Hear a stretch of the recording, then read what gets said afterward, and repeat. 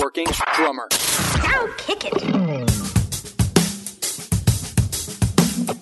This is the Working Drummer Podcast, serving up perspectives, experiences, and stories from ground-level working pros. Advice, tips, and secrets on how to build a career in the music business. Hey everybody, this is Matthew Krause, and you are listening to the podcast Working Drummer. Today my guest is drummer Arjuna Contreras. He is also known by many people as RJ. Arjuna is a drummer and percussionist based out of Dallas, Texas, and has plans to relocate to Nashville, Tennessee in the fall of 2018. He possesses an uncanny ability to sound equally at home in a wide variety of musical styles, including jazz, country, R&B, Latin, rock, and even nuclear polka. Arjuna is often noted for the energy, soul, and excitement he brings to music, both as a performer and an educator.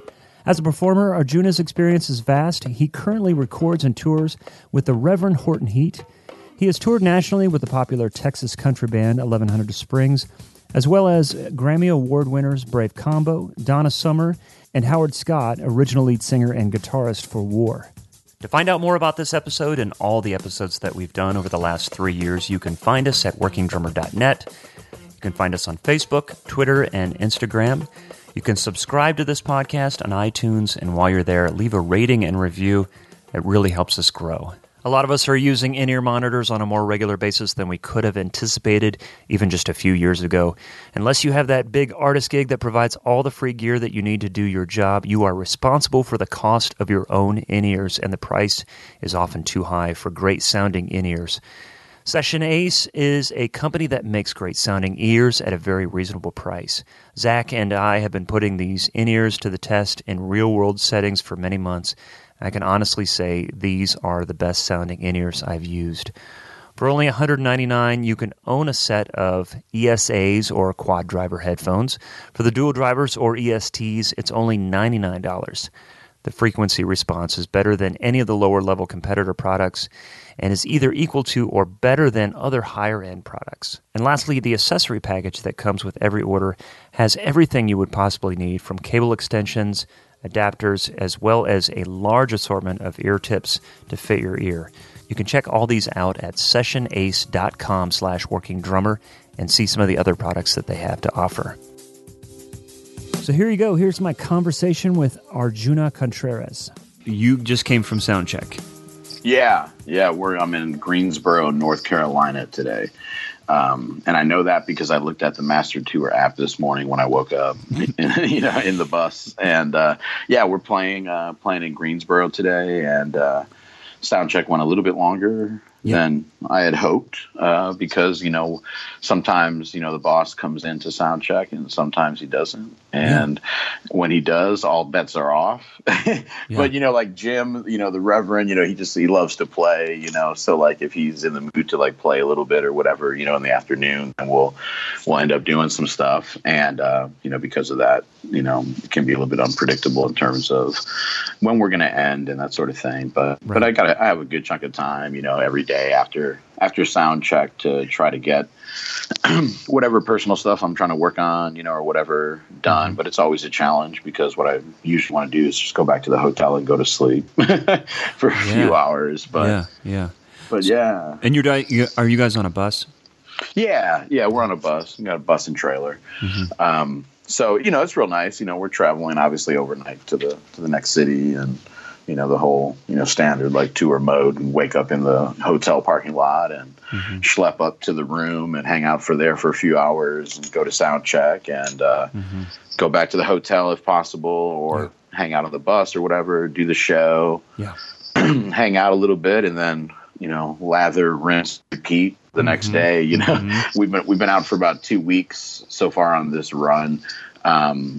Came up through the Midwest and worked our way out to the East Coast. And a couple of days ago, we played Brooklyn Bowl in Williamsburg, Brooklyn, which was a lot of fun. Obviously, it's a really cool spot, and it was a sold-out show, so it was a blast. And of course, I snuck in a couple slices at my favorite pizza places, and had a really good falafel sandwich from a food truck after the show.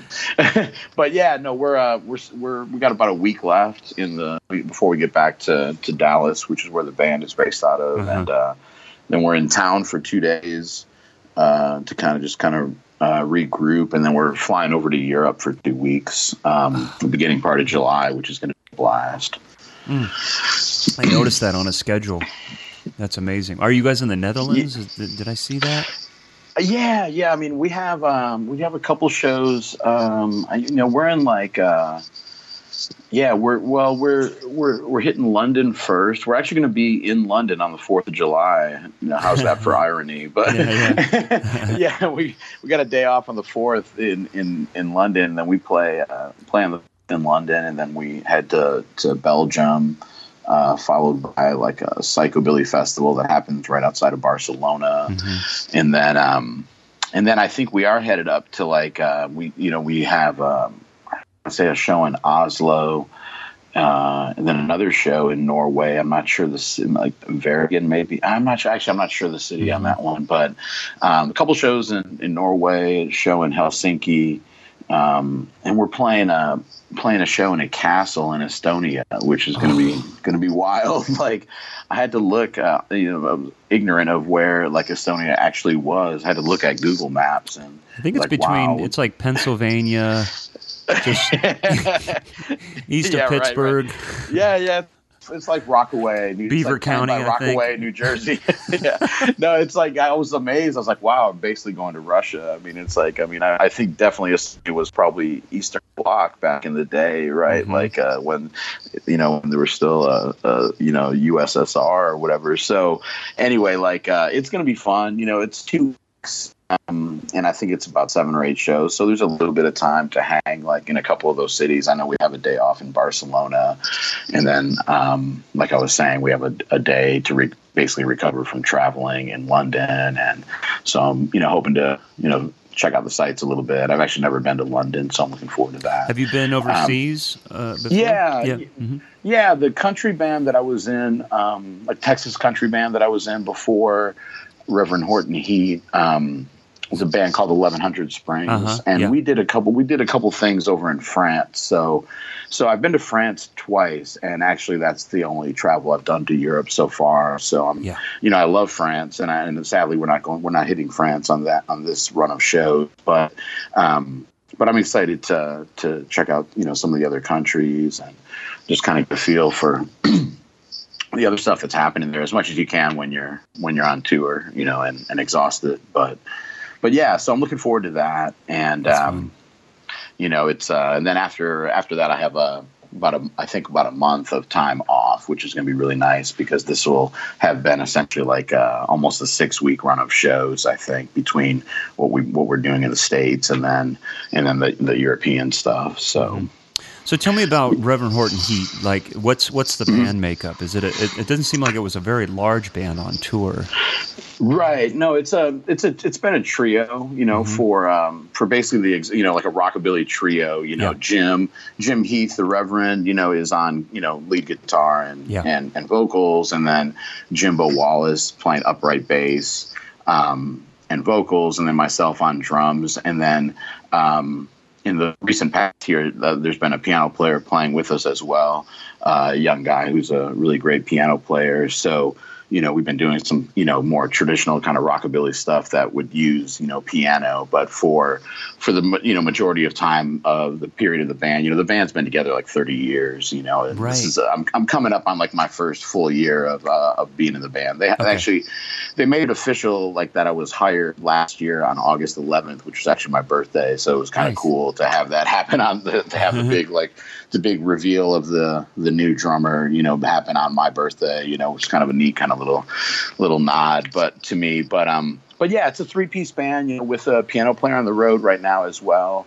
And then what Jim has been doing a lot of has been bringing out like a special guest to come out like during our show and do a little mini set of songs. Okay. So on this tour, it's a guy named Big Sandy who has a rockabilly band on the out of Orange County, California, called Big Sandy and his Fly Right Boys, and they're like a really smooth, like slick, like classic, like rockabilly sound. And Big Sandy himself as a singer, he kind of sounds like a cross between Elvis and Richie Valens. You know, he's Big Sandy's a Hispanic guy, so he kind of has like kind of Hispanic, kind of big booming voice, you know, and it's really cool, you know, and he's a, you know, great showman as well. So he comes out and does like 6 or 7 songs with us in the middle of our show, basically. And in the past, you know, we did a tour in March that we used Unknown Hinson. I'm not sure if you're familiar with that guy, but I'm not. So Unknown Hinson is the main character on an Adult Swim animated show called Squidbillies. Yeah. Okay, wow. Yeah. He's early Kyler on Squidbillies, and so he, like, his musical act to a certain extent could be seen, I guess, as like an extension of his character on that show. Yeah. I don't know if it's like life imitating art or art imitating life, because like he's kind of in this character. His name is Stuart Daniel Baker is his real name, and he's like, you know, a South Carolina gentleman, you know, like but his act is kind of maybe a little bit of an exaggeration of people from the South and whatnot, and I guess it could be offensive if he wasn't also from the South and living up to those ideals himself. But he's a blast, and he's a great songwriter and a really clever songwriter, and he's actually shreds on guitar as well. So yeah, he's been out on a bunch of tours with the band, a couple of that since I've been in the band. The first time they ever did this kind of a deal where they bring out a special guest to join during the show, the first time they ever did it was with Lemmy Kilmister, you know, Motorhead. And so that was, you know, like obviously like bringing Lemmy out was quite a huge thing, and they would wheel out his, you know, his stack and everything and do like a few Motorhead songs. Wow. You know, that's like crazy. During the Reverend Horton Heat set. Yeah. And that kind of grew, you know, Lemmy was a friend of Jim and Jimbo's. You know, he would come see them when the band would play in LA. Lemmy would come out, and you know, that grew into, oh, hey, jump up and do a song with us, became, hey, do you want to go on tour with us during this downtime and be a guest? And then, you know, then it went to, you know, it got to the point where Reverend Horton Heat, you know, came out as direct support for Motorhead on a couple, you know, North American tours and that sort of thing. Wow. So, yeah, so every night, like the last song of the show before take a break and then come back for the encore, the last we do Ace of Spades as like the last song, and you know, Jim tells a little story about Lemmy and everything, and so it's a, you know, obviously a you know, fun part of the show, you know, and it's like a true, like, we're basically trying to play it like Motorhead basically, so it's a little bit interesting with like upright bass and stuff, you know, but it sounds pretty killer. But yeah, I mean, you know, Reverend Horton Heat is you know, it's a blast of a band for me to play with, you know, because, you know, inherent in rockabilly and psychobilly music is like, there's so many different influences, you know, you can go so many different ways with it. Everything from like, you know, like a Stray Cats kind of thing, you know, with, you know, playing like basically like a Cocktail Kid, or you could do like you could use like a full on double kick, you know, metal setup if you want, because like, you know, the music, like there's elements obviously of like early, you know, roots rock and roll kind of stuff. And then, you know, everything from like country, you know, there's a lot of songs we do that are like train beats and that sort of thing, but everything from country to punk rock type stuff. A lot of the songs actually kind of lean towards punk rock, and then, you know, even like some metal stuff, you know, so, and then even like some jump swing types, you know, like kind of like shuffle stuff, or, you know, like up tempo, like, you know, 2 and 4, like backbeat heavy, like swing type stuff, you know, so it's just a blast of a gig, you know, like, in a weird way, it was actually brought up to me. A friend of mine took me out to lunch shortly after I got hired. It's a bass player in Denton, Texas, named Bubba Hernandez, and he is a really gifted bass player and singer. And he was one of the main members of the band Brave Combo for like 25 years. Right. So he was he's won a couple Grammys with them, and they were in animated form on The Simpsons in 2005. So he's like, he's a pretty major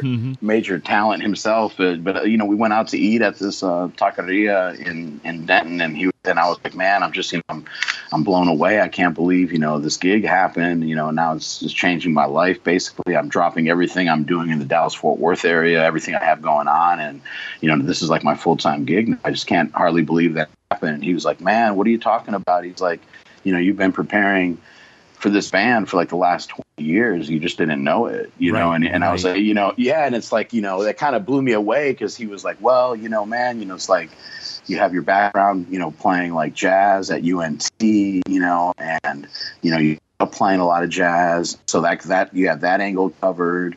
You were just playing in a country band. You've been, playing train beats and two-step like shuffles for days on end. You got that down.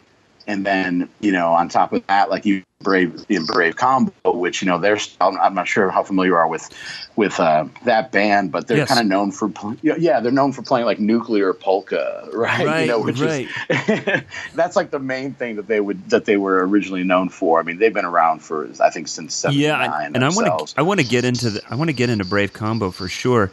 Yeah. But I wanted to ask you, and I think you're leading into this, is kind of what your experience with punkabilly or rockabilly and that kind of thing before joining Reverend Horton Heat. But it sounds like that's what you were told. You were like, hey, look, you've been working on this stuff all your life. Yeah. It's like I didn't know it. And, of course, I was a fan of the band. I was a fan of Reverend Horton Heat, and knew that they were from Dallas, and I've been in the Dallas area for over 20 years now myself. And so you can't really be a professional musician in that town and not have heard of Erykah Badu and Reverend Horton Heat and the Toadies, and Bowling for Soup, and these bands that made it big, and Brave Combo as well, and there's several others obviously, but so I was aware of the band. I was a fan of a few songs of theirs. I probably tried my hand, playing Psychobilly Freakout on Guitar Hero 2, and played it very poorly. But of course, they got a lot of name recognition from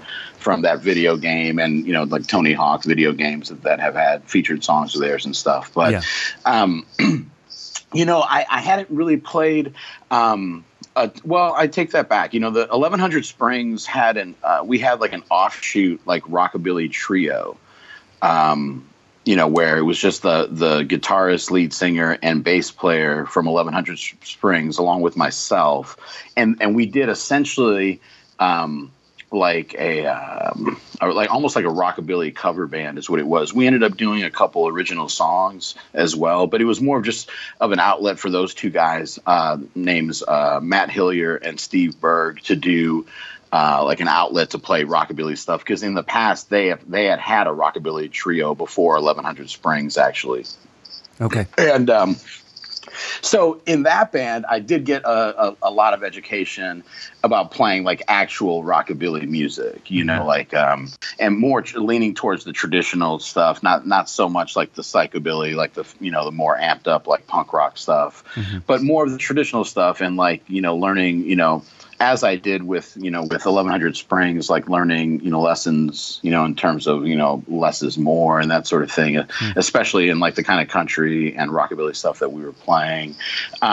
The other stuff that what Bubba was pointing out to me is it was kind of like unconscious preparation, like kind of like the like new science type stuff. It's like you're unintentionally preparing for this opportunity that's gonna present itself to you at some point in the future. And but he really nailed it, because like I was saying, like Brave Combo did a lot of different styles, but they're most known for playing like really fast, like polka songs sped up to like a punk rock tempo is kind of what they're really known for. And like, so that's like, it's almost the exact same beat and feel for Reverend Horton Heat songs like Psychobilly Freakout or the Jimbo song or Baddest of the Bad, like these different songs that are kind of like, well-known songs of theirs, all have that same kind of like punk rock kind of feel. So, and it's basically what I was doing with Brave Combo. And so, him pointing out that like, oh, well, you've been working, you're kind of like a well-versed in all these different styles that rockabilly and psychobilly pull from. It's like, whatever higher power or spiritual aspect that you believe in was like preparing you for this, this moment that it was gonna, change my life, and so, that was definitely like a mind blow kind of moment for me, because I hadn't actually thought of it that way. And it, kind of taught me a really big lesson that it's like, you never know, right.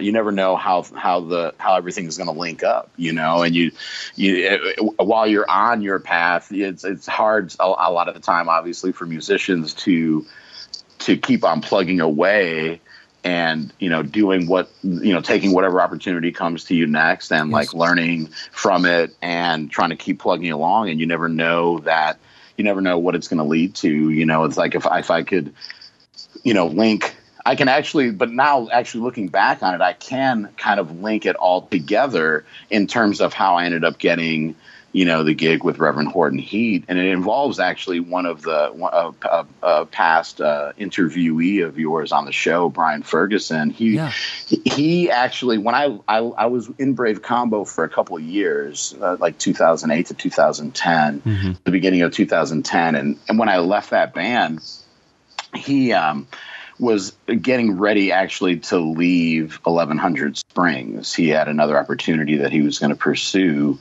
And so he called me up and it was like, hey man, I know you're playing around town, you're playing church gigs and teaching and stuff, but I'm getting ready to leave 1100 Springs. Do you think you'd want to audition for it? He said, I think you'd have a, really good shot. And, at that point I had never played country music before, and I had been in Texas for probably 15 years That's already. Amazing. That's amazing. Cause I was playing a lot of, like smooth jazz, like R&B, like a lot of cover band stuff, church gigs and whatnot. I learned, a ton playing, especially with a smooth jazz group called Fingerprints that's based kind of out of the Dallas-Fort Worth area. And along with them, a sax player who sometimes plays with them, but also does his own thing, a guy named Shelley Carroll. He actually plays like in the Duke Ellington Ghost Band also, so he still does that. I mean, he's a killing tenor player, but also, plays all the woodwind instruments, but that was more of what I was doing at that, in the early 2000s and stuff, was playing a lot of that sort of stuff around town. But, when Brian offered me, kind of a little in with 1100 Springs, I was like, well, man, can't really say I'm a drummer in Texas and have never really played country. So I was like, let me go for it, and so, I learned the songs and, prepared really well, I felt, and, got that gig. And so, but 1100 Springs, I mean, describe the kind of, is it more Texas country? What genre? Well, I'd say Texas country, I would say, even more than that, kind of more like traditional country, right? Like, Merle Haggard, Buck Owens stuff, Waylon Jennings, that kind of style. Yeah. But it's original music. Like, Matt Hillier, the songwriter, is doing original stuff, but in those kind of styles. So in some ways, like, they predated kind of like what's popular in Texas now, like the Texas, like red dirt country, kind of Texas, Oklahoma, kind of situation. They kind of predate that. I mean, they do get booked on a lot of those kind of festivals, and because they're one of the bigger bands in the scene in Texas, but it's not so much of what would be known as like the red dirt thing, which leans a little bit more towards like kind of like rock kind of. They do they'll do like like Texas like swing stuff, yes. A lot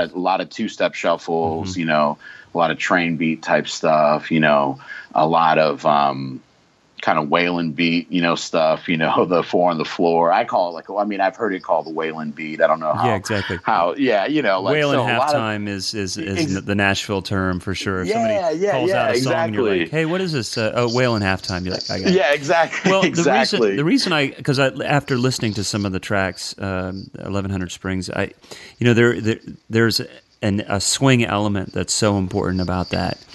That that's probably another thing that Brian knew about you and said. Yeah, I think so. I think so. Like, I think he thought I could probably get it, Yes. And I definitely didn't have it at the beginning, and it's been a process, and those band members were really helpful in saying, well, yeah, it's like the shuffle is like a little bit more on top than it needs to be a little bit more on top than what you're playing, or that sort of stuff, But I think definitely Brian saw in me, that there was I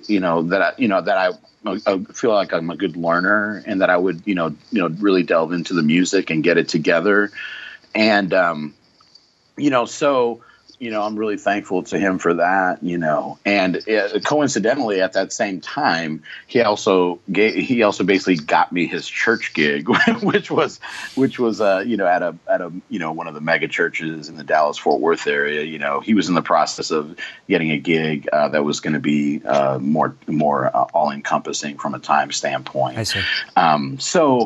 So yeah, but long story short, I ended up playing in 1100 Springs for 6 years, and at the end of 2016, I was kind of ready for a change. Nothing necessarily with that band that was causing me to leave, but I was ready for a change. I wanted to kind of get back into the teaching that I do a little bit, and so basically I left that band on really good terms. Well, the tie-in is that Matt Hillier from 1100 Springs was kind of like a protege of Jim Heath's, the Reverend Horton Heath. Like, those guys are really good friends.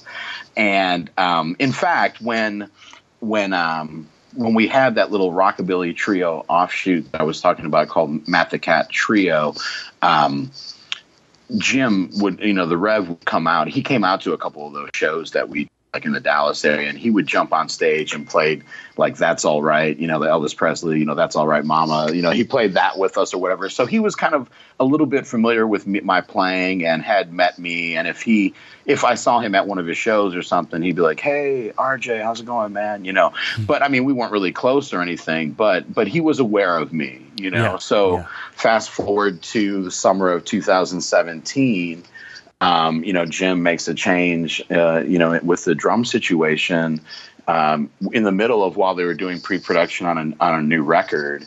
And, there's a change that's made, and, it's announced on Facebook or whatever. And, Jim, said, hey, well, we need a drummer, or he said something like that on Facebook, and of course I'm sure a ton of names. Well, I've heard numbers of how many names came his direction. It was in the hundreds, wow. but people that, I mean, obviously that, it's everyone tagging their friend, and saying, hey, this is the guy for you, sure. Like he lives in Japan, but if you can get him to the gigs, he's your guy, But anyway, Matt called me that morning, the morning that it happened, and said, man, do you want me, I don't know if you heard, but, do you want me to throw your name into the hat, and and it's like that kind of thing wouldn't have happened if I would have left on poor terms, when I left 1100 Springs, there would have been no way. Yeah. But, Matt called Jim, and apparently Matt was the first person that Jim talked to about a replacement for the previous drummer, who's also, really fine drummer, a guy named Scott Chirilla. And Jim was like, oh yeah, well, I know RJ, and he's a great guy and good drummer, but isn't he your drummer? Because Jim, like I said, like he's not like that tied in with what we were doing, so he thought I was still in 1100 Springs, and Matt's like, no, he left at the end of last year, it's all good though, but he's like, man, he is the guy for your music. He can do all the styles. That's great. And, That's yeah, great. and and so Matt told me, he's like, hey, if you if you get a phone call from a 214 area code, he didn't like slip me like Jim's phone number, but he said if you get a call that you don't recognize from 214 in the next couple of days, now's the time to pick up the phone. Yeah. Even if you think it might be a bill collector, pick it up anyway. So that was on a Monday, and the crazy thing was that like a couple days went by, and I knew a couple of the other names that were being floated, including one of the previous drummers who lives in Dallas, and is an excellent drummer, a guy named Taz Bentley. And so I after a couple days went by, you start kind of losing hope, and you're like, oh well, man, I bet they're gonna hire Taz, which would have been a great move. Taz is a killer drummer, and honestly, like the songs that I've learned with the band that he recorded, those have been like the hardest ones for me to learn, mostly because of like his like sick double bass chops, That's crazy. Yeah. So anyway, like a couple days go by, and next thing you know, it's like and I'm teaching private lessons. This is in the summer. It's in July. I'm teaching like 15 lessons a day or whatever at a public school in the Dallas-Fort Worth area. And, I'm not hearing anything, so I'm getting more and more disappointed. Well, on a Thursday morning, I'm in Starbucks, and I get a text message, hey, Arjuna, Jim Heath here.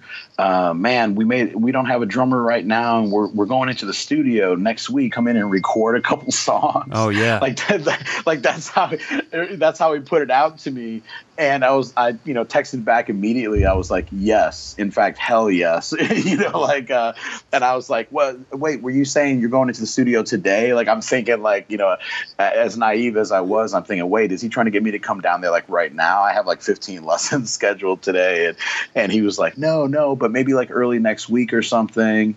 And I was like, yes, let's do it. I'm game. So we kept on talking the next couple of days, and he was saying, oh, well, I'm going to send a couple tracks to you. Well, a couple tracks became like, oh, I'm going to send you a few. And then when he ended up sending them, like Friday night at midnight, basically he sent 8 tracks. And the session was Monday morning, at 10 a.m.,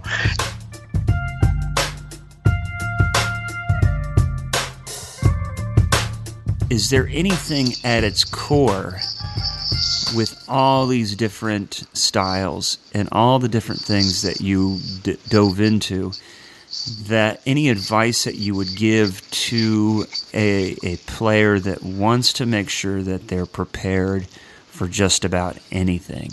Mm-hmm.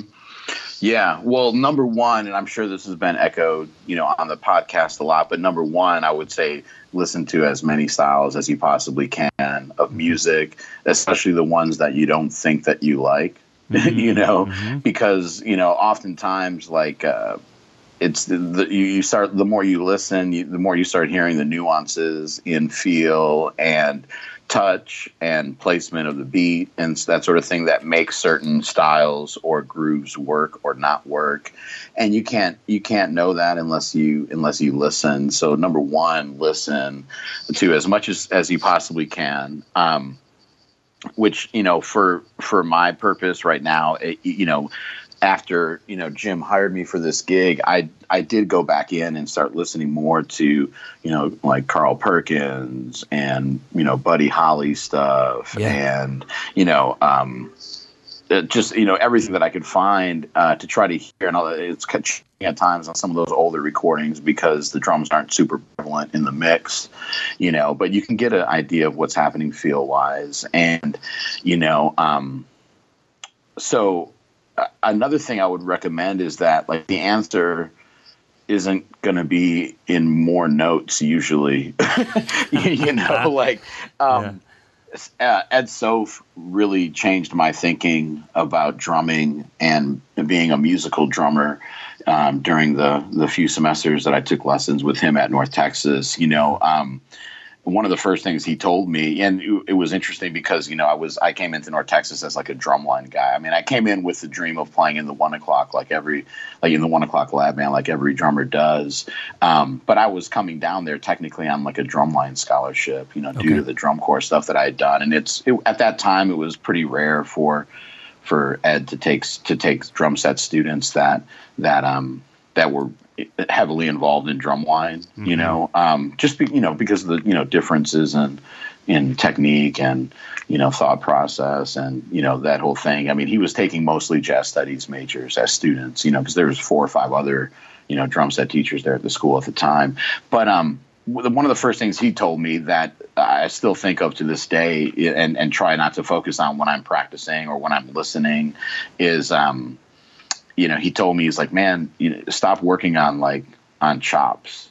It's like you have hands and like you have technique, you have coordination. You got to work on being more musical, like in everything you do. Whether it's playing a big band chart or playing a funk tune or like you got to work on your time, your feel, and your touch, and making every note that you play count, for whatever song that you're playing. Right. A lot of it was, obviously jazz in a jazz context because that's what we were there studying, but that's really stuck with me is that, the answer, isn't going to be usually playing more notes. It's going to be, playing less or making the ones that you do play count,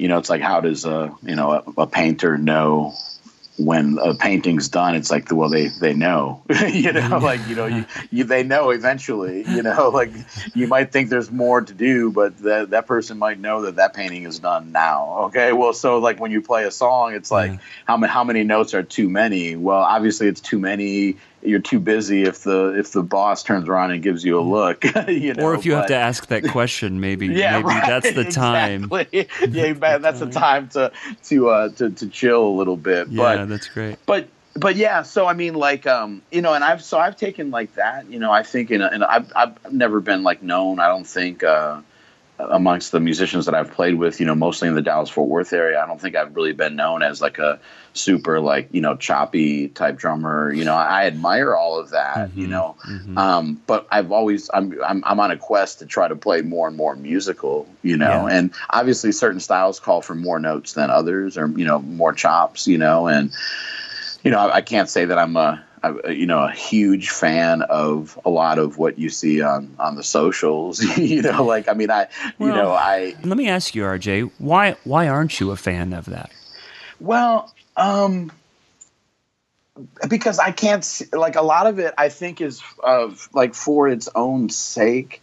Mm-hmm. And I can't see how, like most of the stuff that I hear like on Instagram, I'm like, well, God love them. I love that they can do that. But if I could do that and I did that on a song on our show, I'd get fired. So like if the purpose is only to like, if it's like an athletic kind of like pursuit that you're trying to display or some kind of a mathematical like algorithm or equation that you're trying to like bear out on the drum set, well, I can see that on its own merit perhaps. But I mean, I like music, I like hearing stuff that has a groove to it, whatever style it is, if it doesn't have a pocket like that, I've never really been drawn to it. So, I admire a ton of what I see, online. I'm kind of poking fun at you. It's somewhat of a rhetorical question. Yeah. It's like, why not? I would argue that most working drummers are in that same boat. And we know, we both know, very busy and successful working drummers with chops for days. That can do that. It's been echoed, like you say, how important touch and feel and time is, and I would argue that is a series of chops that's necessary. Sure, we use that, we throw that word around maybe gratuitously to describe something that leaves a bad taste in your mouth, or is more about athletics and those types of things. But I think there is, I think you could describe touch and feel the way Ed Soph is as a chop, as a super important chop.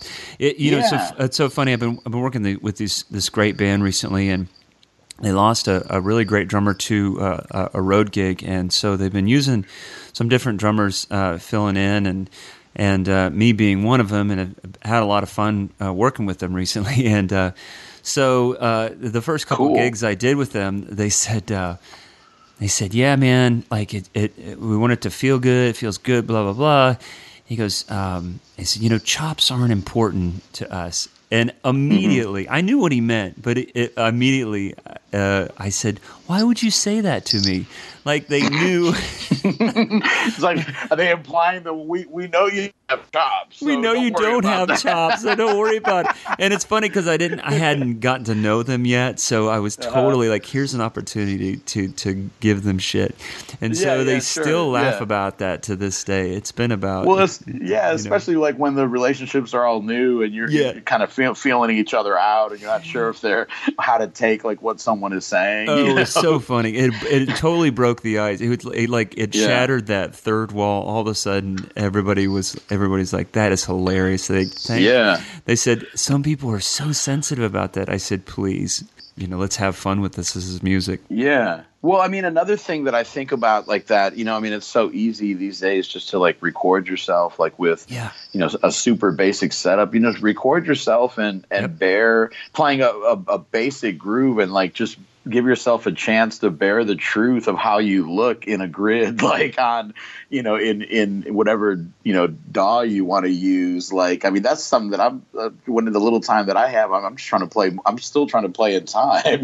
Like people are trying to play like crazy chops and stuff. And I'm like, well, man, I'm still trying to just work on my time and like being able to like shift stuff and, make it feel slightly different. I do that on the gig as well. Like at times, like just changing slightly where I'm putting the backbeat and kind of making a mental note of how I think it feels, and I'm not on a click on our gig, it's totally naked for better or worse. I mean, I think it does, like Jim hates playing. I mean, they've done records in the past that have been on the click, and those are the ones that he's not happy with. And he insists that he wants things to breathe. And in fact, there's like one song that it's a new one on this new record that, I didn't finish telling that story about how he hired me. I'll come back to that one. But so that recording session that I did ended up being over the course of 2 days. I recorded the whole record, awesome. Yeah. But, so now we're starting to put some of those songs into our set. And one of them,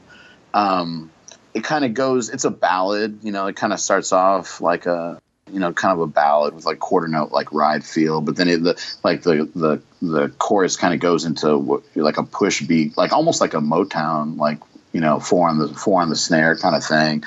And like Jim really wants it to push, like to the point where it's not the same tempo. It's like the song is like now in 3 different tempos, basically. Mm-hmm. So, I mean, and I see his point though, like he's looking at stuff like from like the impact of how it feels, and he's not concerned whether or not like we're staying on a grid, like because it literally is like further than like pushing like just to the front of the beat, or whatever. Like it's a new tempo, like so. Like learning about that kind of stuff, but I think, in order to do that, you also have to be able to play in time when you need to, obviously, I mean, that's our number one job as drummers, but like, I'm more interested in learning, like getting better at that kind of stuff, maybe it's just because I'm old, I guess now, but no, I think that, okay, so there's a couple things. I think that because of what this style is, it's rooted in an older style of music. Mm-hmm. And I think tempo shift was an element that was introduced to create excitement and tension and energy and whatever. That's the way music had been for hundreds of years. And then, then Western pop music became part. I remember talking with Matt Johnson about this because he's working within a very tight grid. And he brought up something that I thought was really interesting, that if you go back not too far, too many decades, people used tempo shifts to create different musical dynamics. Mm-hmm. And because most of what a lot of us do in pop music, there is no tempo shift. Mm-hmm. And so you have to create new ways to implement energy within that grid, which is a new challenge for drummers. But Sure. I think it sounds like Jim is saying, "Hey, we're going to shift the tempo." Mm-hmm. You know, Yeah. there's. I mean, listen to perfect example. Listen to Honky Tonk Woman. Mm-hmm. That speeds up, and I think Sure. most people don't realize it speeds up. And when I was a kid, I didn't realize it sped Right. up. And then you listen to it now, I'm like, whoa! But Yeah. it feels so right. So this Yeah, or you whole listen grid to- thing Yeah. is what working drummers have to deal with and what we have to work with. But that thing is you know, this is what the boss wants. So this is what you do. Yeah. The Yeah, other- and like, yeah, exactly. And like, even like stuff like, you know, like listen to like old Earth, Wind and Fire records, you know, and like the song September, I mean, like it starts at one tempo and what is it, like, you know, 15 or 20 clicks faster. It feels like by the end almost, you know, like, but it's grooving the whole time, Right, and right. it feels great, you know, Totally. and you don't sense it unless you were to sit there and like, you know, try to click it out with like a metronome app or something, you know, then you would realize that it's happening. But man, it, you know, so that's where this band is like coming from. And like, and I find like, again, like just kind of like right gig at the right time. Like this is the kind of stuff that I'm more interested in, you know, now, and have always been to a certain extent. I mean, I've always been impressed by Chops. I mean, you know, and of course went through my, you know, Dave Weckl phase, like in the, you know, late 80s, early 90s, where like that's all I wanted to play like, or, you know, and but like as over the years have gone, like, you know, I just get more attracted to, you know, to stuff that grooves hard, you know. So where do you go to find a treasure trove of information about vintage drums, custom drums, and legendary drummers? NotSoModernDrummer.com. Since 1988, Not So Modern Drummer is an institution dedicated to researching and documenting the history of modern drums, the art of drum building, and the legendary drummers who play them. The writers and contributors are some of the top vintage and custom drum experts from around the world. Not So Modern Drummer serves as an online gathering place and marketplace for the worldwide community of drummers who buy and sell, collect, preserve, and play these instruments. It also hosts drum-related events that are attended by drummers from all over the world. This website is easy and fun to explore, and the monthly digital magazine subscription is free. So check out NotSoModernDrummer.com. I try to do solo stuff that like that entertains the audience more than would entertain, you know, just the drummers that are in the room. So had you done many drum solos before? Yeah, I mean, you know, I did one in 1100 Springs that wasn't quite as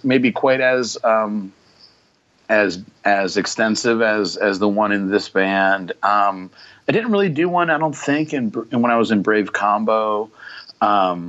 So what did you do to obviously prepare for this?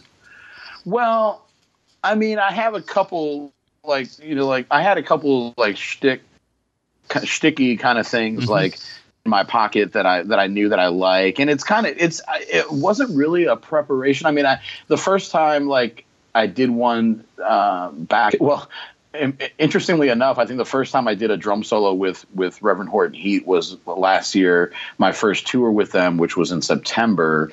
And it was a tour that was a 4-band tour. One of the bands being our direct support for that tour was Fishbone. So like, I think Philip Fisher, I think he might have seen me do like my first drum solo with Reverend Horton Heat, which was very odd because I knew that he was standing like out by their merch table at the time. With pretty much the most frightening moment of my life. But you know, like, I mean, I've watched a lot of drum solos over the years, you know, like, but I was always drawn to stuff like, you know, seeing like Papa Joe Jones like do a drum solo, you know, and how animated he was. And it wasn't that he was, you know, playing crazy stuff, but it was really musical. And he was playing, you know, like, you know, he's, you know, making, you know, he's animated in his face, and, you know, like seeing like stuff like that was really like clever and hip and swinging at the same time. He was definitely an influence. So I think just like all the, you know, drum solos that I've seen over the years, of course, like, you know, Buddy Rich's stuff, and like, you know, seeing Steve Gadd do a solo that was, all about, groove and like keeping a groove going. Like it kind of all just kind of built, I'm sure just kind of built up in me. And like, I knew I wanted to incorporate a little bit of kind of like rudimental stuff, because that's a, part of my background. And, when you start doing like, backsticking stuff or, twirling sticks and whatnot while you're playing, obviously that connects with the crowd. And like, I'm sure like there's a couple things in there that I'm sure I got from Dennis Chambers, like the crossover kind of like cymbal crashes while like running like 16ths on the kicks. I've seen him do that. And that's also like when I was at North Texas and in the Drumline, that was kind of a high point of the Drumline competitive show, like when we would go compete at PASIC, there was that's actually where I first learned how to do like the kind of like crossover, they're kind of like fivelets in a way or whatever, while you're playing the crashes. It was, we had, so anyway, like, you pull from different things. Like there's something else I do where I kind of like build up and this is actually kind of like a poor man's version of something that I saw Dennis Chambers do. Like I saw him play with Santana once, back in Dallas, and during his solo, he did this thing where I think the way I remember it at least was that he started out playing like he was playing like a blast beat kind of thing, basically with his feet. I mean, he was running the kicks super fast, and he started really slow on the snare drum, like building up a double stroke roll. Yes. But while he was speeding up the double stroke roll, he was slowing down his feet. What? And then there was I swear that there was like a brief second where they kind of met in the middle and they were perfectly together. And then he kept on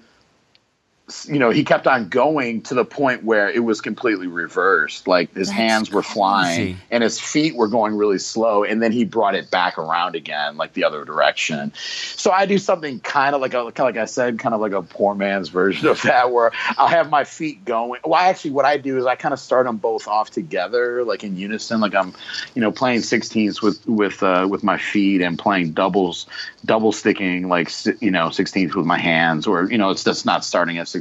Obviously it's starting really slow, but I'll speed them both up, but then I'll slow my hands down while keeping my feet going. Yeah. And some nights it's cleaner than others, but like then I slow it back down, and then like our stage manager, Jonathan, like throws me a towel from the wings, and like I set my sticks down and wipe my forehead off while my feet are still going. Yeah. I mean, it's all shtick. And like, I mean, I'm sure like any drummers that see it would be like, oh, come on, man. But it's like the audience loves it. It's like you got to entertain, man. It's like they don't want to see you play something in 13/16. I mean, I would want to see it. I like I said, I admire that kind of stuff, and I admire like the sick like chops that just keep on going but don't stop. But I just I touch on like a little bit of sing like in my solo. Like I'll get like the floor tom groove going from like La Krupa sing and throw a little for any jazz lovers. I'll throw like this little. I play a little cowbell lick that's like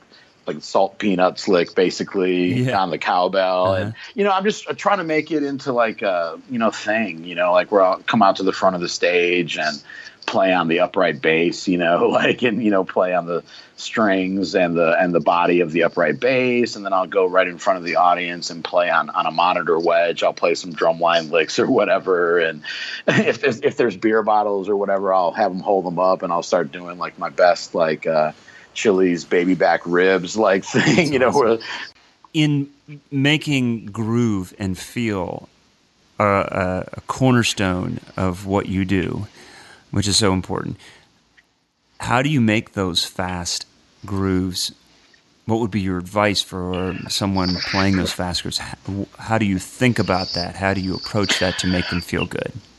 Yeah, so the way I approach that sort of stuff is like on the fast tunes, I'm actually thinking a slower tempo, like either halftime or maybe even quarter time, depending on how fast it is. Like I think I probably picked this up from Soph actually, where he would talk about like if you're playing a really slow tune, you have to have like faster subdivisions going in your head If it's super slow, you might have like triplets going in your head, or 16ths even, depending on the feel. Well, on like these faster, Reverend Horton Heat songs, I think that's probably what you were referring to, right? Like yes, I'll be thinking like, the song might be like 1, 2, 3, 4, 1, 2, 3, 4, but I might be thinking 1, 2, 3. I'm thinking like almost just the measures, you know what I mean? And so all the beat that I'm playing just kind of ends up being like a subdivision kind of the big beat that I'm thinking about. And I also saw a Billy Ward video. I think it's called The Big Beat, actually. Like a video that he did years ago that he touched on some of those same topics, and it really resonated with me that like the faster the song is, well, I definitely remember him talking about on the slow songs, like, I think he even like would, do stuff like in his body, like, like whether it's like clicking his teeth or whatever. Like I seem to remember him talking about like really feeling the subdivisions on the slower tempos, you know what I mean? And that's how you stay grounded, and I definitely remember Ed talking about it in reverse on like the faster tempos. You think a slower tempo in your head, that's what you're actually feeling. Right. And I think that allows like those songs, like Reverend Horton Heat would be like Psychobilly Freak Out. Some of the songs that I mentioned earlier, those all kind of fall into that feel, that similar kind of feel. And Ace of Spades, for example, the same, like when we do that Motorhead cover, I'm kind of feeling like the bar rather than the individual beats. Because I think if you start to feel the individual beats, it can get too choppy kind of feeling and too staccato. Yes. Almost. I mean, and it has, I think the feel smooths out a bit if I'm thinking about boom chick as one unit rather than 1, 2, 3, 4. I'm thinking 1, 2, 3. And while I'm playing, like I might be playing like I might be playing that, but I'm not thinking every beat. I'm thinking every bar more or less almost. Right. So I think that really helps. I mean, up tempo swing works the same way. Like if you're trying to play like Cherokee or something like that, I'm not thinking at 300 beats a minute or something like that. I'm not thinking the quarter notes so much. I mean, I'm playing quarter notes, but and eighths, but I'm thinking like the bars, in an effort to make it feel smoother and more connected. Right. Yeah. So think slow when you play fast. I mean, and broken down, think slow when playing fast, think fast when playing slow, having the subdivisions to kind of help bring those things together for sure.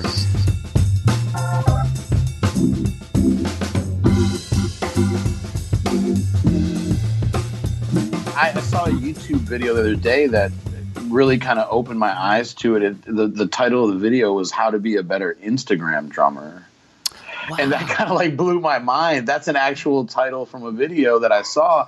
But there's a point there that you're touching on. It's like there's not an infinite number of gigs to be had. You know what I mean? Like in terms of like touring and making a living, playing music. I mean, so if that's the case, then what else is there? And that is what I think has developed, is that, you can, I'm sure by monetizing, I mean, it sure hasn't happened for me, but like, I'm sure that people are monetizing, very well, whether it's through like an online drum school or from, support, click support on ads or whatever, who am I to say that's not worthy of it? Yeah, exactly. I mean, I feel the same way. So, it's like if another avenue has been developed, in order to make a career in music, then I am all for it. It's not really the path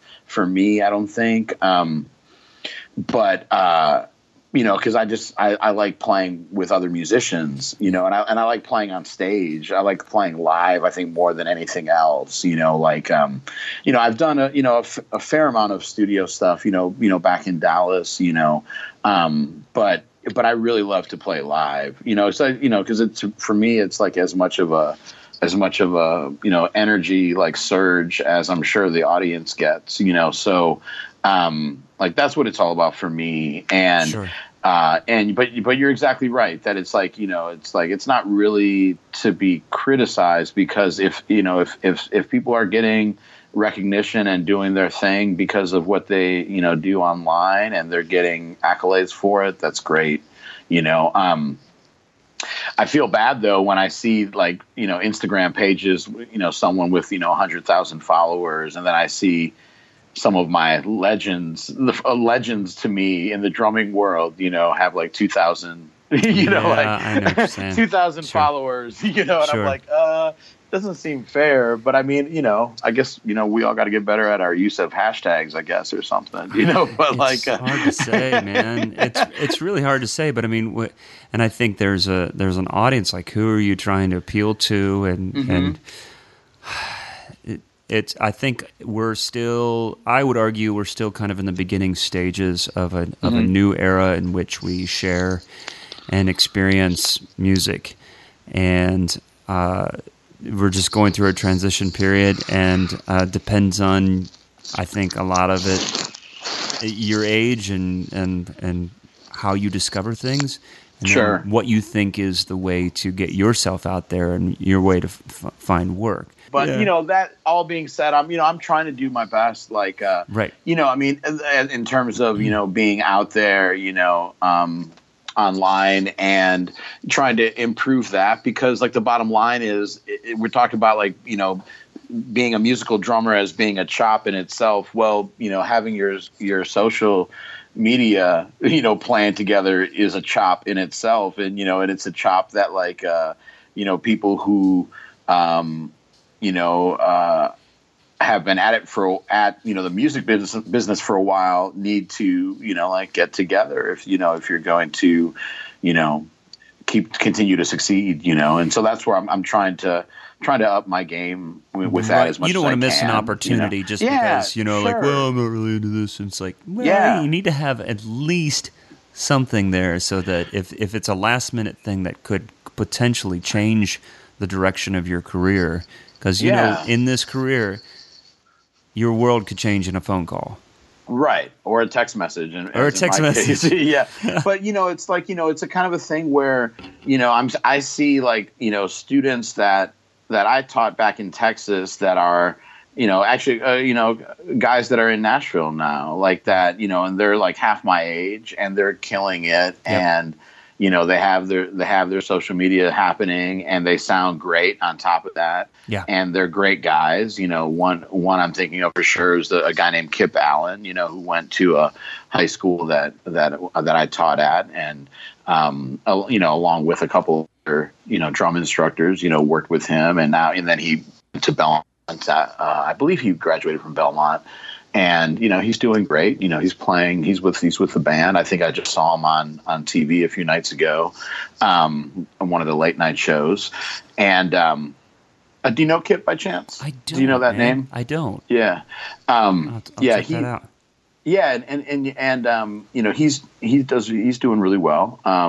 But anyway, like there's I'm kind of like learning from guys that at one point were students of mine, in one capacity or another, that like, okay, this is what you need to do, and, if the content is, the bottom line is the people who have 100,000 followers or whatever on Instagram, it eventually comes down to the fact that it's because the content that they're putting out there is what people want to see, Right, so there's, right. There's nothing that can be taken away. I mean, I joke when I say, I got to get better at using hashtags or whatever, but I mean, those are obviously a tool to get your stuff seen by more people, but people aren't going to follow you if they don't like it don't matter how many hashtags you use. If they don't like what they're seeing or hearing, they're not going to follow you.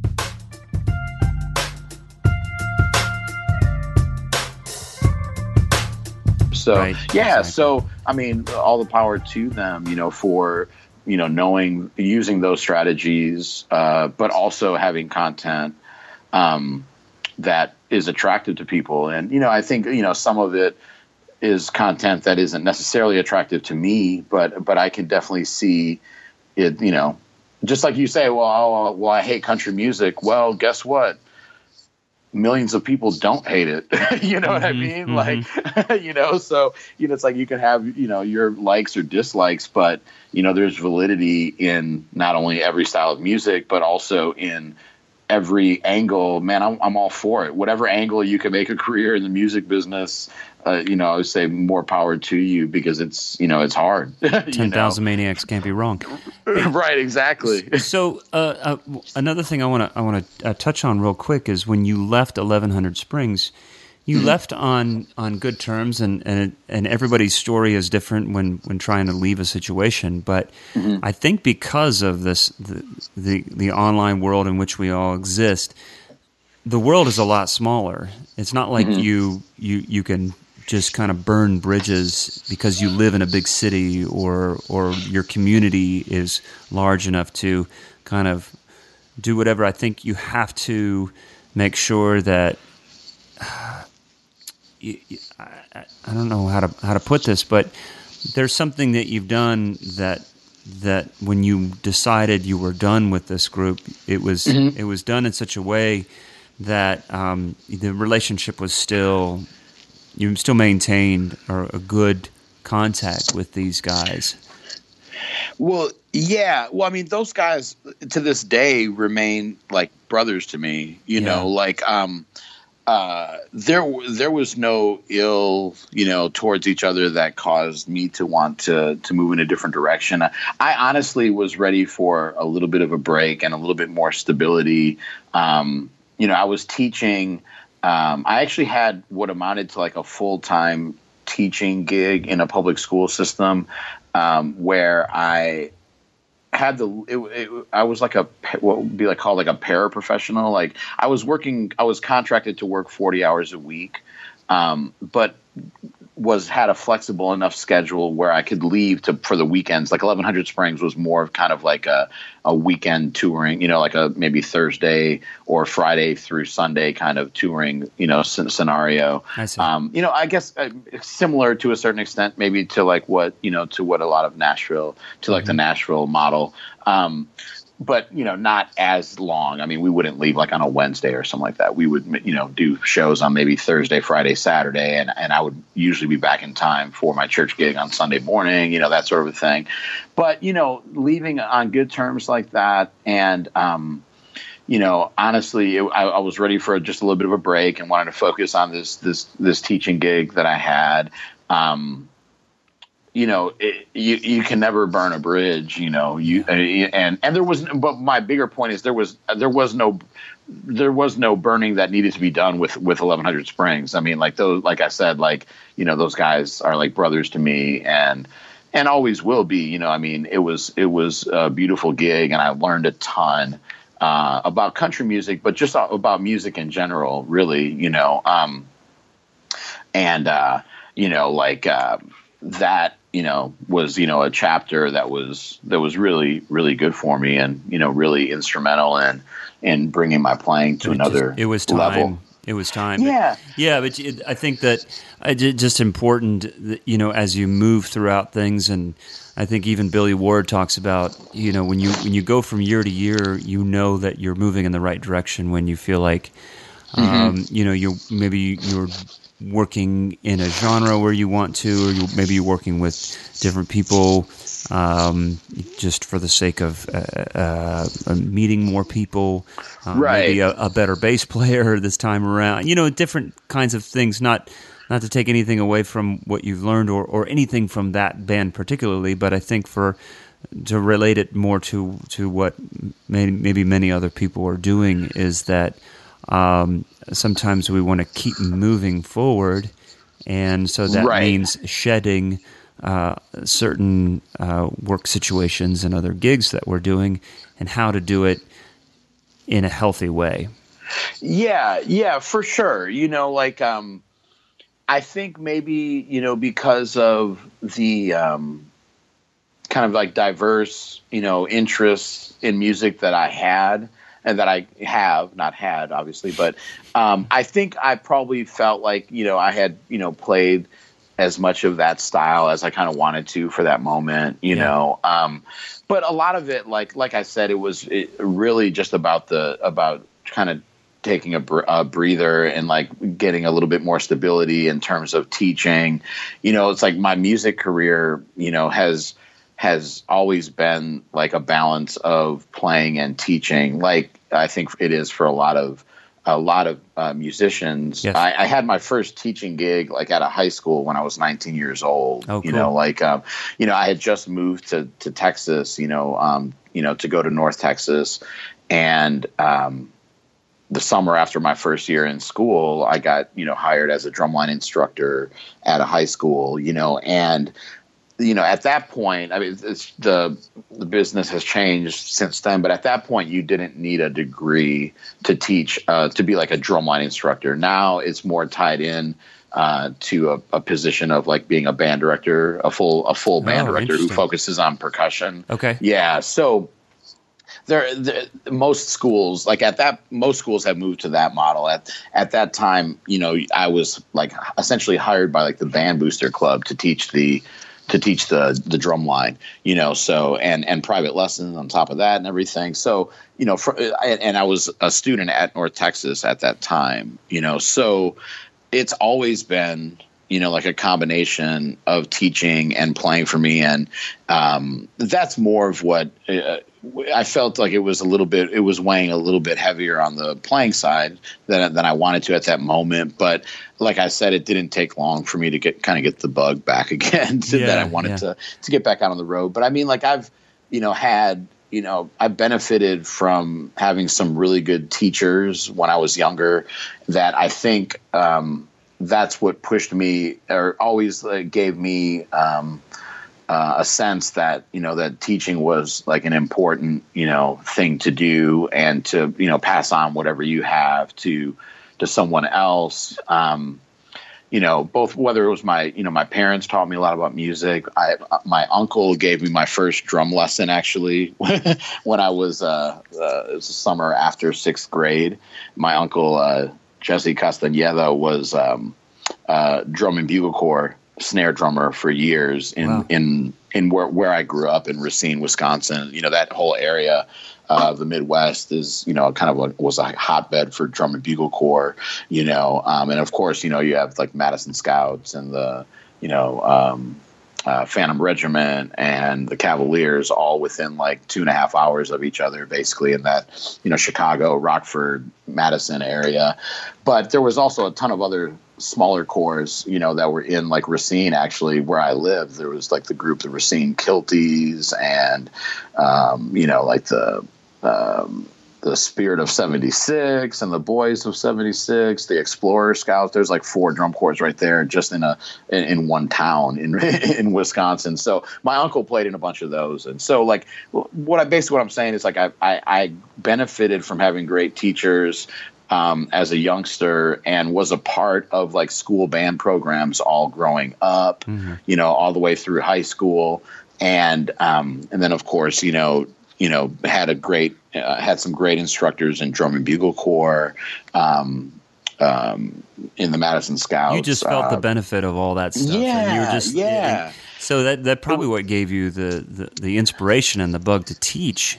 Yeah, it was almost like it was I almost just kind of knew like unconsciously that was going to be a part of what I did always, you know. And I feel like I'm pretty good at it because I'm, you know, I have a, you know, a good sensibility in terms of, you know, just being helpful, and, you know, I have kind of the desire to serve and to help others, like, and you have to have patience to be a teacher, obviously, especially when you're working with, you know, with middle school students, for example. Yes. You know, and I feel like I have a patient, you know, like personality or, you know, sensibility to myself where, you know, I knew that it was something that should be a part of what I do, and has honestly like kept me, you know, going a lot of the times, because, you know, Reverend Horton Heat is like the first gig that I've had where Well, Brave Combo was to a certain extent as well. I was still doing a bit more teaching, though, when I was with Brave Combo, but Reverend Horton Heat is the first gig that I've had where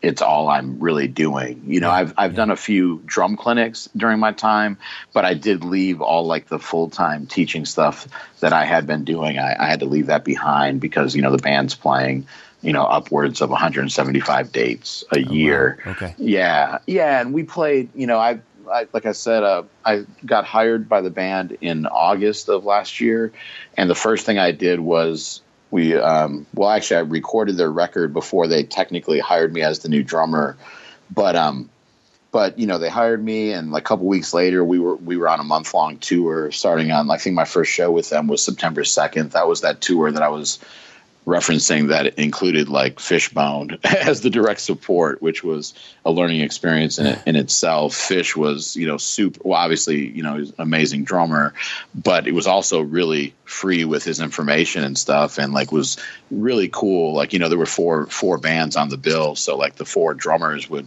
hang and talk technique stuff or whatever. Usually more or less like Fish, like kind of showing us what he does and that sort of thing, and how he thinks about technique and that and all that. And so that was a great learning experience. But basically since that point, my first show was September 2nd, and you know, now it's like June 24th. I counted up the shows like the other day. I think this is like, tonight might be like the 130th show that I've done with the band in less than a year, you know. Jeez. So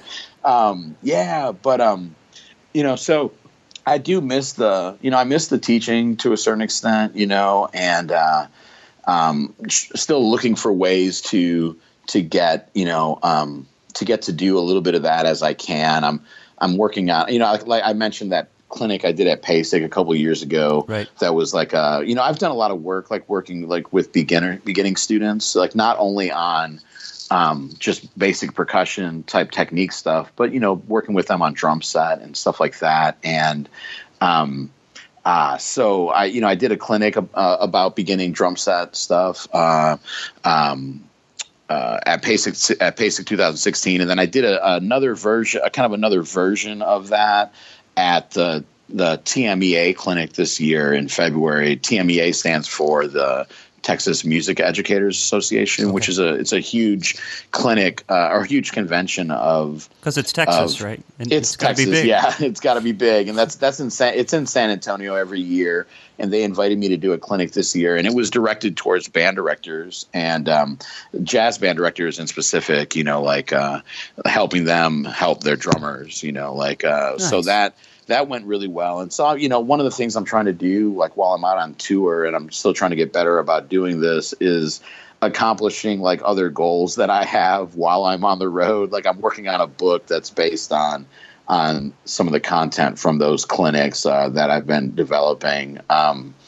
And, you know, but it's hard, because it's so easy, you know, to just spend the time that you're not on stage, like resting, eating, and like maybe getting on a treadmill when I guilt myself into doing it, you know, but trying to find a couple hours also to work on writing something.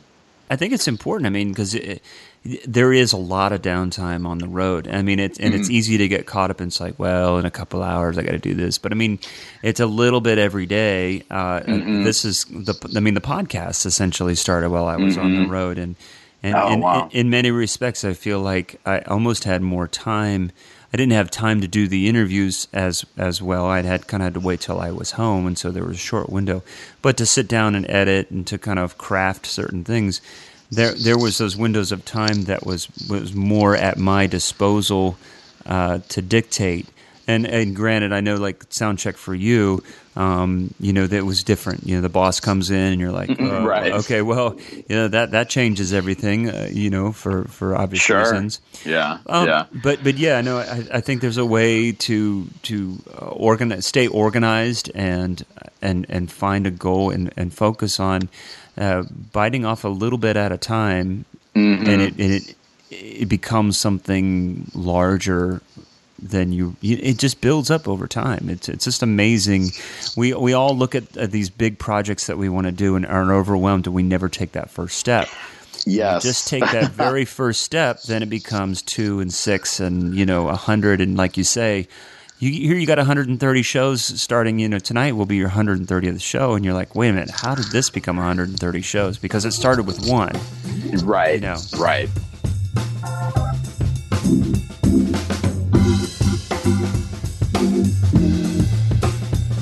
We kind of started in Nashville and very much pride ourselves on many of the wonderful players that we've interviewed from here and many of the wonderful players we have yet to interview here in Nashville. But obviously this isn't the center of the universe. There's insane, wonderful players all over the world that we have yet to reach.